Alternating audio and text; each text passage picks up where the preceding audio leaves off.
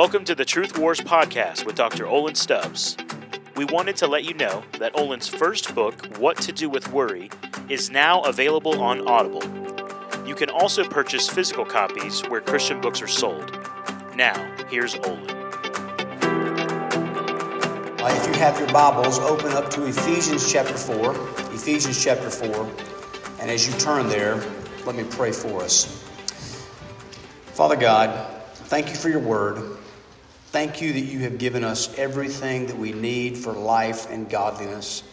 I pray that you would fill me full of the Holy Spirit to teach this morning. I pray for all of us hearing this that you would fill us full of the Holy Spirit to listen, to apply, to be changed, to be transformed from one degree of glory to the next so that we can be conformed more and more to the image of Christ. We pray all this in Christ's name. Amen. Aristotle said this: to be angry with the right person to the right degree, at the right time, for the right purpose, in the right way, this is not easy. And that is obviously true. But Paul gives us some instruction in Ephesians chapter 4 about a way that we can be righteous with our anger and not slip into sin. And we want to focus on it this morning.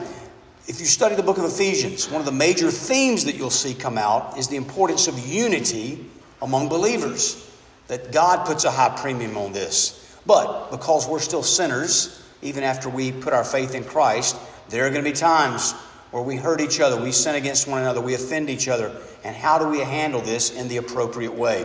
What about when we have anger and we really think, I know I've had sinful anger before, but this time I feel like I'm angry and I'm angry with a righteous cause. How do you handle it in the right way? And I think biblically speaking, there's at least three things that we need to be reminded of. That righteous anger, it should be short, it should be slow, and it should be spiritual. And I'll explain more about that as we come to each point. So, Ephesians chapter 4, and let's start in verse 26. Be angry and do not sin. Do not let the sun go down on your anger. And so, Paul starts by just making this very important point. Even if you know for sure that you're angry at somebody, but that all of your anger towards that person is righteous, you better steward it well. You better handle it quickly. You better, in one sense, handle it like the proverbial hot potato. Because if you hang on to even righteous anger too long, it will fester. It will spoil. It will quickly turn into an unrighteous type of anger. And so you've got to be quick. Now, do not take this verse, don't take any verse in the Bible, and interpret it in a wooden, literal fashion. Okay? Do not let the sun go down in your anger. If you took this and you took it very literally, if you got angry today, as soon as the sun sets, you got to deal with it before then. Or now you're sinfully angry. Here's why that doesn't work. What if you lived in northern Alaska? And during the summer, the sun never goes down. You get 6 months. You sinned against your wife? Take 6 months. There's no hurry. But in the winter, the sun doesn't even come up for months. How do you handle that one? What Paul is trying to say, deal with your anger as soon as you can. I have mentioned before a couple of times that the first 2 or 3 years of my wife and I's marriage, we fought a lot. And we were both pretty type A, but oftentimes when we would get into an argument, she would say, I need some space to deal with this. And she was actually pretty right and pretty wise. I was still struggling a lot to grow in wisdom. And I'd say, no, we're going to handle this now, right now. And one of the verses that I would quote to her to try to prove my point is, don't let the sun go down in your anger. I want to deal with it now. And sometimes literally she's like, I need to get away. I need to think. I need to have you out of my face so I can pray and deal with my own heart. And I would almost aggressively pursue her.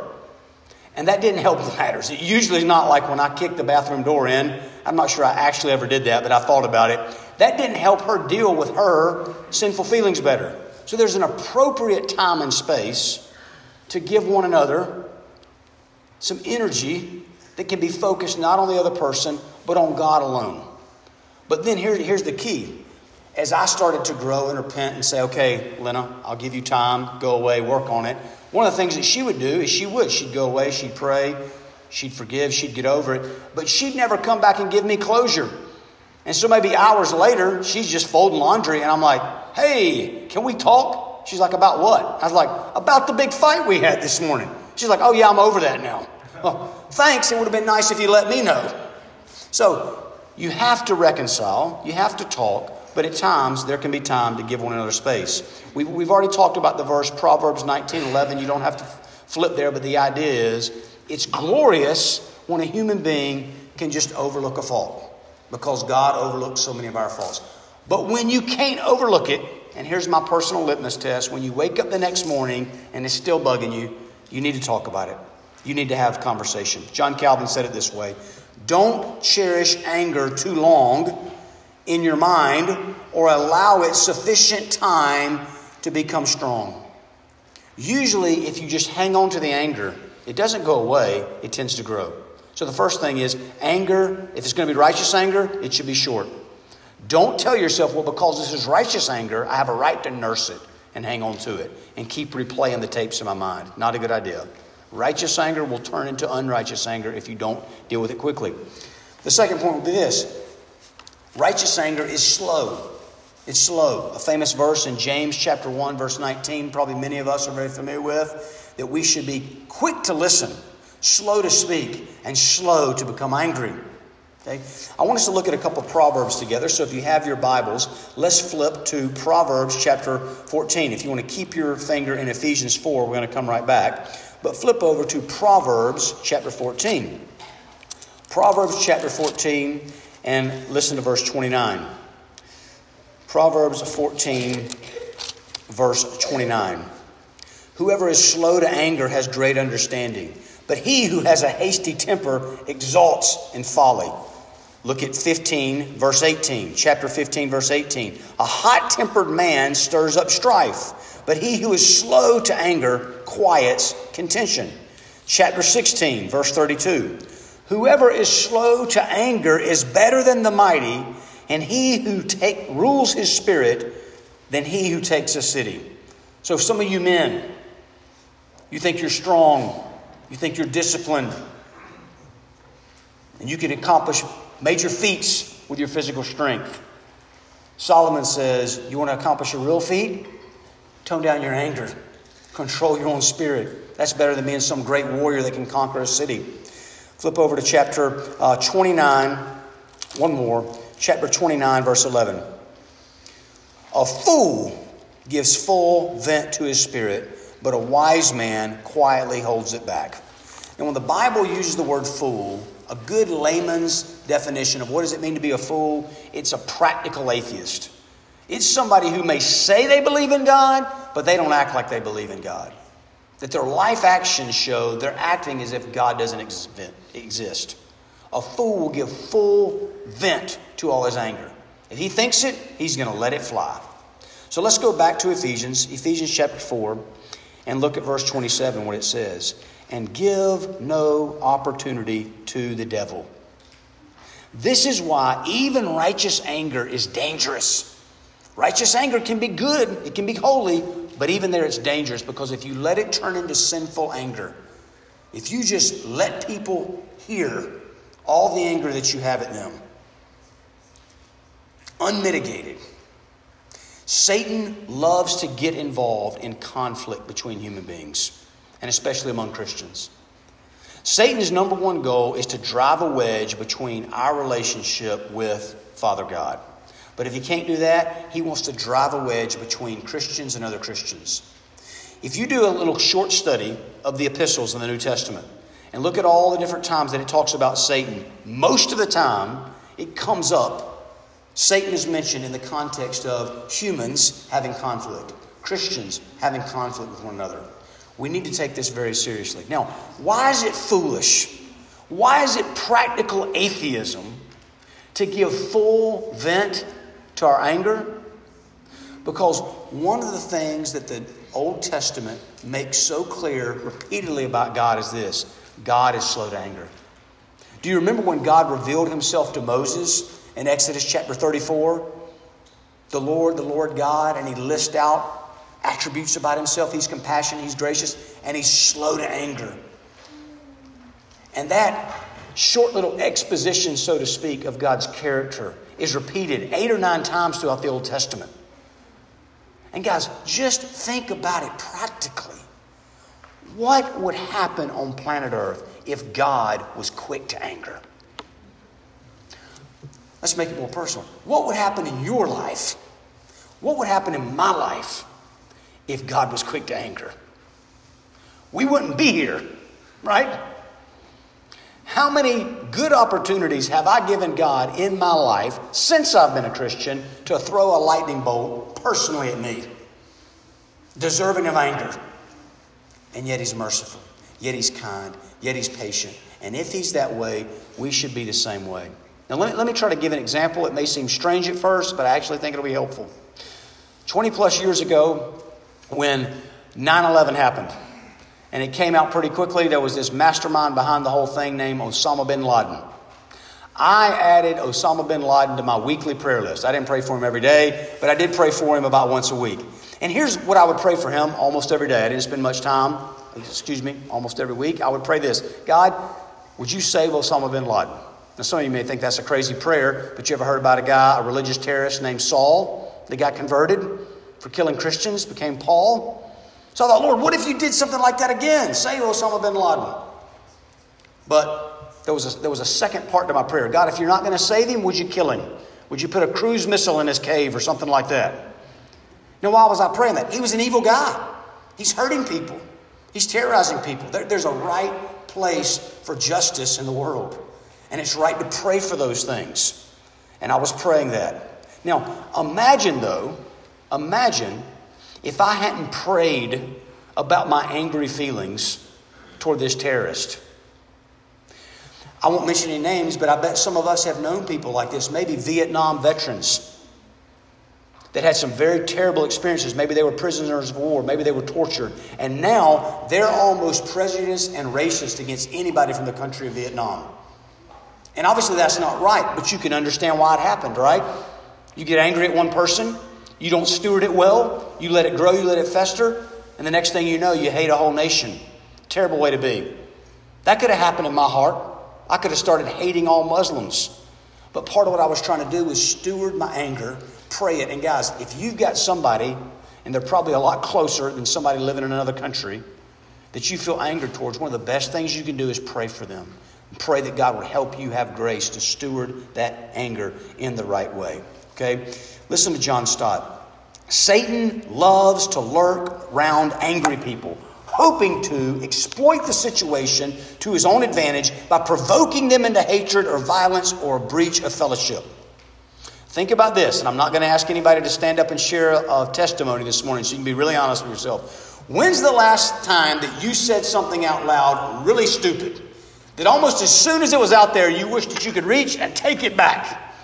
And maybe you even said, as soon as you said it, I shouldn't have said that. I'm sorry, that was stupid. I didn't mean that. You started trying to self-edit. Maybe he was like, I didn't say that. I bet for a lot of us, it was when we were angry. When your emotions get going, it's very tempting to fly off the handle and say something we later regret. And Satan can be insidious in those type situations. Warren Wiersbe said this: when Satan finds a believer with the sparks of anger in his heart, he fans these sparks. He adds fuel to the fire, and he does great damage to God's people. Remember 1 Peter chapter 5, verse 8 that talks about Satan. He's like a roaring lion, prowling around, looking for little Christians to devour. And anger is a way that he can do it. So even if you have righteous anger, be slow to get there. And once you get there, deal with it quickly, be short. Now the third point with this: righteous anger is spiritual. And really what I mean is spirit-filled. Okay? Maybe here's the bottom line. And this, if you want one practical summary from today, here it is. Only get mad at sin. When is it right to be angry? When you're angry at sin. Matthew Henry said it this way: if we be angry and not sin, we must be angry at nothing but sin. When somebody says something, or somebody doesn't say something that you thought they should have said. When somebody does something, or maybe somebody doesn't something you think they should have, and you start to feel angry, and you're wondering, is this righteous anger, or is this sinful anger? Let me just go ahead and help you. 9 times out of 10, it's going to be sinful anger. When in doubt, sinful anger. But if you're like, no, I really think this time it's righteous anger. Here's the litmus test. is what this person did or said or didn't do or didn't say, was it sinful? And if it was sinful, then maybe you have a right to be angry. If not, you do not have a right. If you want to be like God in your anger. Does God get angry at things that aren't sinful? Then neither should we. John Calvin, there's 3 ways that we can sin in our anger. 3 ways that our righteous anger ceases to be righteous anger. First, we can be overly sensitive. That's my term, the way he said it was, to be angry for little or no reason. The second thing is to overreact, to go too far in the response. Or 3, to be angry at others rather than yourself. Right? Have you ever said this phrase? Well, they started it. Well, what you said made me angry. Be really careful if people have that much control over you. Okay? Hendrickson says this, the more angry every believer is with his own sin, the better it will be. What if that was our mindset? Every time there was a conflict, a tension, something awkward with another person, that we really obeyed Matthew chapter 7, let me get the log out of my own eye before I try to walk over there and get the tiny little speck out of their eye. Let me see my anger. Let me see my sin, whatever it may be, and be angry at that, hate that. And then, after I've really done a lot of work of repenting of all my sin and hating my sin and being angry at my sin, then I'll get around to being angry at your sin. Think about how much better Christian fellowship would be if we all took that route. Okay? Now, how do you have spiritual righteous anger? You only get mad at what God gets mad at, sin. And then secondly, love has got to be the driving force, guys. Love has got to be the driving force. Ephesians 4, skip back to verse 15. Rather, speaking the truth in love, we are to grow up in every way into Him who is the head, into Christ. There's a time to go rebuke somebody, confront somebody. But guys, it can't just be a truth bomb. It can't just be, well, I needed to get this off my chest. I've been thinking about this. I needed to dump it on you. The goal has got to be, no, I wanted to say this to you because I really think it would help you. I really think it may hurt in the short run, but in the long run, it'll help. It'll be a blessing. It'll edify. It'll build you up. Okay? Skip down to verse 29. Verse 29. Let no corrupting talk come out of your mouths, but only such as is good for building up as it fits the occasion, that it may give grace to those who hear. Now, a lot of times when people look at this verse, they'll just look at that first little phrase, let no corrupting talk come out of your mouths, and they're like, don't say any cuss words. Listen, I'm not saying we should say cuss words, but I'm just saying I don't think that's the main thing on the Apostle Paul's mind right then. Because look at the context. He's talking about say things that help people. Say things that build people up. And if you come with sinful anger, even if you're speaking the truth, but you do it in a way that tears people down, that's corrupting talk. You might be saying the truth, not in love, and you could be corrupting. Matthew Henry has this phrase, it's helped me so much, that we have to learn how to say the hardest truth in the softest ways. Christians should not back off from lovingly confronting one another with the hardest truth. But we ought to think of the most loving, gentle, kind, patient, respectful way that we can say it. And guys, part of this is just practical wisdom. If somebody comes to you, have you ever been rebuked? Okay? And have you ever been rebuked by somebody who's angry? At some level, in that moment, you don't care that much if it's righteous anger or sinful anger. Neither one feels very good in the moment, does it? And if somebody comes in rebuking you when they're angry, even let's just say you're super logical. You're very much a thinker. You're very cerebral. You're not very in touch with your emotions. So you can sit there in a sense and you can objectively take, well, technically what they're saying is true. I'm wrong. But if they're just letting you have it, if there is venom and maybe some spittle coming as they give it to you, it's really hard to sit there and take it well, is it not? So part of the practical wisdom here, guys, is when we can come and deliver hard truth to people, but do it in a very gentle, kind, respectful way, there's just a better chance they'll actually listen to us. They'll actually receive it. They might actually repent. Praise the Lord. Our relationship might get better. The Bible is so practical. It's so helpful. Here's another question that I ask myself sometimes that has been very helpful to me. When I feel anger, and sometimes we're like, oh, I'm not angry, I'm just frustrated. You ever use that one? And it's like, you know what frustration is? Baby anger. Okay? It's just anger's little cousin. And so if I feel some anger, frustration coming up in my heart at someone, and I'm trying to decide, is this righteous or is this sinful? Do I need to work with this or I need to repent of this? Here's a question I'll ask myself. Am I more frustrated with this person or am I more grieved with this person? And I do think there's a subtle difference in the semantics there. Because to me at least, when I talk about being frustrated with somebody, it's like something that they are doing is getting on my nerves and I'm sick of it. They're driving me crazy. Right? It's not good for me. If I'm grieved with this person, it's like, this person is sinning. And they're hurting. Yes, they're hurting me, but they're hurting themselves. This is a cursed way to live. It's not going to end well for them. I'm brokenhearted. Which one sounds like it's more driven by love? Frustration or grief? And I think righteous anger has a lot more grief in it than it does frustration. Hate from one human being to another human being, it's not clean energy. It'll motivate you for a while, but it'll also corrupt you.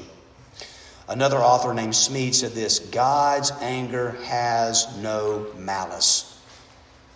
Again, think about the extreme example I used, me praying for Osama bin Laden. It's not that I had all this hatred in my heart towards him. It was more, I didn't want him to hurt other people. And I did want something good for him if the Lord would do that. Okay? Again, we've said this before. There is a place for vengeance. There's a place for the authorities to be brought in. Whether that's the kids bringing in mom and dad, whether that's church members bringing in the elders, whether that's you bringing in the state government. But leave vengeance to others and try to handle your anger in the most gentle, kind way you can. Let me try to give you another practical example. I've mentioned before my wife and the hard, not good relationship that she had with her father, who was very passive. He was also very manipulative. And so early in our marriage, what he used to do is he would call. They would talk on the phone. Actually, my wife would call when he would answer. And he'd say, you know, I just miss you so much. I want to see you so bad. But I know you guys are so busy and y'all never have time. And she would get off the phone and he's like, he's doing the same thing he's been doing to me for 10 years. And she would be pretty furious. I will not make a judgment on if it was righteous or not. But she was not very happy with the decade of manipulation. And I'd get on the phone with him. I was like, hey, how's your week been? He said, oh, I had the whole week off. I've just been sitting around here fishing. I'm like, if he really wanted to see us, he'd come see us. And so as my wife talked and prayed about how do you handle this anger so that it doesn't fester, it doesn't become bad, we came up with a practical plan. And here was the practical plan. The next time your dad starts to say anything to either one of us about, I just miss y'all, but y'all, we just cut him off, interrupt him, graciously interrupt him, and just say, hey, Dad, anytime you want to come visit us, we would welcome you. You don't even have to call first. You can just show up. And if money's a problem, we'll pay for your gas. Hotel a problem, stay at our house. Now, what were we doing there? We were trying to catch him in his manipulation and his lie. Over about the next 20 years, I think he actually came twice. He didn't really want to come. But he quit the manipulation tactics. And it was an easy way to call him on it, not have to get angry, not have to have a shouting match, but also push back a little bit. Does that make sense? Find the most loving way, the most gentle way you can to confront the other person in a way that will catch them in their sin and protect you. And guys, done rightly, you'll see the other person start to soften a little bit. Now, a couple more verses here, okay? Look at verse 30. Do not grieve the Holy Spirit of God, by whom you were sealed for the day of redemption. Let all bitterness and wrath and anger and clamor and slander be put away from you along with malice. Be kind to one another, tender-hearted, forgiving one another, as God in Christ forgave you. Now, guys, this gets us back to what we've mentioned a couple of times before. Forgiveness, reconciliation is really a two-step process. The first step is just really between me and God, offering forgiveness. desiring to forgive, yearning to forgive, leaning into forgiveness, being eager to forgive. Lord, I forgive this person in my heart. And even going to the person, I'm willing to forgive you. I'm offering you forgiveness. But for there to be full reconciliation, there has to be repentance on the other person's part. It takes two to tango. And when they really repent, you can grant forgiveness. The relationship can be restored. I think that we've all heard of the golden rule. Do unto others as you would have them do unto you. That's a great rule. Jesus said it, so it has to be great, right? But here's one that I think we can even say is better. The platinum rule, I'll call it. Do unto others as the Lord Jesus has done unto you. If we are often praying the Lord's Prayer, meditating on the truths therein, remembering how great and how wide and how deep and how full and how eternal His grace, His mercy, and His kindness is to us for the sins we confess and repent of and the sins that we can forget to confess and repent of. He's so gentle. He's so patient. He's so kind. We should turn and do that with others. Psalm chapter 30, verse 5. Don't flip there. Okay. Psalm chapter 30, verse 5. It speaks of God's anger, and it says, His anger is but for a moment. It's quick, short. But His favor is for a lifetime. What would people say about you? What would people say about me? Probably you've heard this phrase before, guys. Bitterness is like the poison pill that I take, and I wait for the other person to die. They may not even know I'm angry at them. I'm over here stewing. Guys, it's not just this glorifies God. It's not just that this makes church fellowship better. It's better for you personally to forgive, to be gracious, to initiate. When you have the sinful anger, repent. When you have the righteous anger, handle it quickly. Maybe the greatest example in the Bible of God's wrath. Just when you think of God's wrath, what do you think of? And I'll tell you what comes to my mind maybe first is Sodom and Gomorrah. A wicked city, and God literally blew them off the map. But do you remember even how that story started in Genesis chapter 18? God and two of His angels said, we're going to go down and look. Now think about it. God's omniscient. He doesn't have to go down and look at anything. But what was God doing? It was almost like God's like, I don't want to wipe them off the face of the map. I hope it's not true. I'm going to go in a sense and look and see, is it really as bad? God was going the extra mile to make sure before He applied His justice. And guys, maybe most importantly, God's love is flavored with so much love, so much kindness, so much compassion. Mark chapter 3, verse 5. If you're still like, I'm not sure, what's this righteous anger look like? Go later and look at Mark chapter 3, verse 5. And it's one of the times when Jesus is in the temple with the Pharisees, and there's a man with a withered hand, and the Pharisees are there, they're testing Jesus. They're like, I hope He heals him, because we're going to call that a crime and then we can arrest him. And it says that Jesus looks at them and He's angry at them, but simultaneously He's grieved because of their hardness of heart. When you get angry, righteously angry at other people, there ought to be corresponding, mingled with it, love. Grief at people's hardness of heart. One more verse I want us to look at together. Flip back to Ezekiel chapter 33. Most of us have probably not spent a lot of time devotionally in Ezekiel lately. But Ezekiel chapter 33, let's flip there. And as you flip there, remember the quote that I've shared with us before from Martin Luther. Wrath is God's strange work. And what that means is God will show wrath. He's not afraid to show wrath. He's not against bringing judgment and justice. But that's not what He likes to do. That's not what He loves to do. That's not the norm. He likes to save. He likes to forgive. He likes to reconcile. And look at Ezekiel chapter 33, verse 11. Say to them, as I live, declares the Lord God, I have no pleasure in the death of the wicked, but that the wicked turn from his way and live. Turn back from your evil ways, for why will you die, O house of Israel? You can hear the compassion of God coming through in the passage.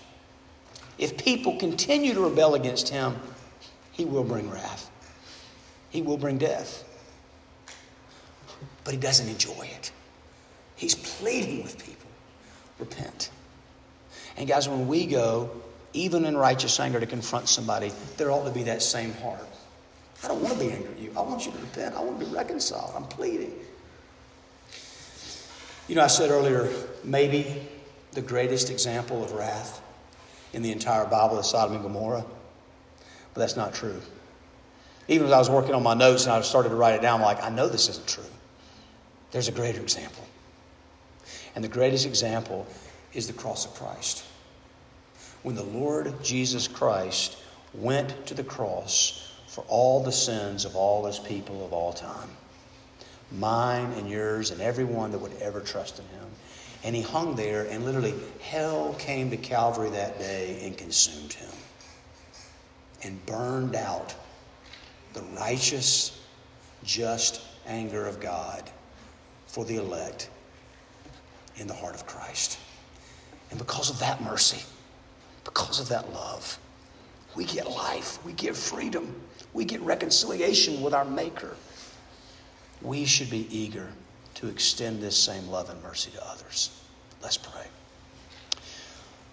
Lord Jesus, you are far too good to us. And we are far too comfortable, numb, at home with, used to, overly familiar with your love. I pray for myself. I pray for everybody listening. Would you please let there be a fresh sense of shock and awe and amazement that your love is really this deep, that your grace is really this wide, that your goodness and that your mercy is really this eternal, that we can be saved and forgiven and restored, redeemed and reconciled by grace alone, through faith alone, in our risen Savior alone. We pray all this in the name of Christ. Amen. Thanks for listening to this episode of Truth Wars with Dr. Olin Stubbs. We want to remind you to please leave a review for this podcast wherever you listen, and to share this podcast with any friends or family that you think may be blessed by Olin's teaching.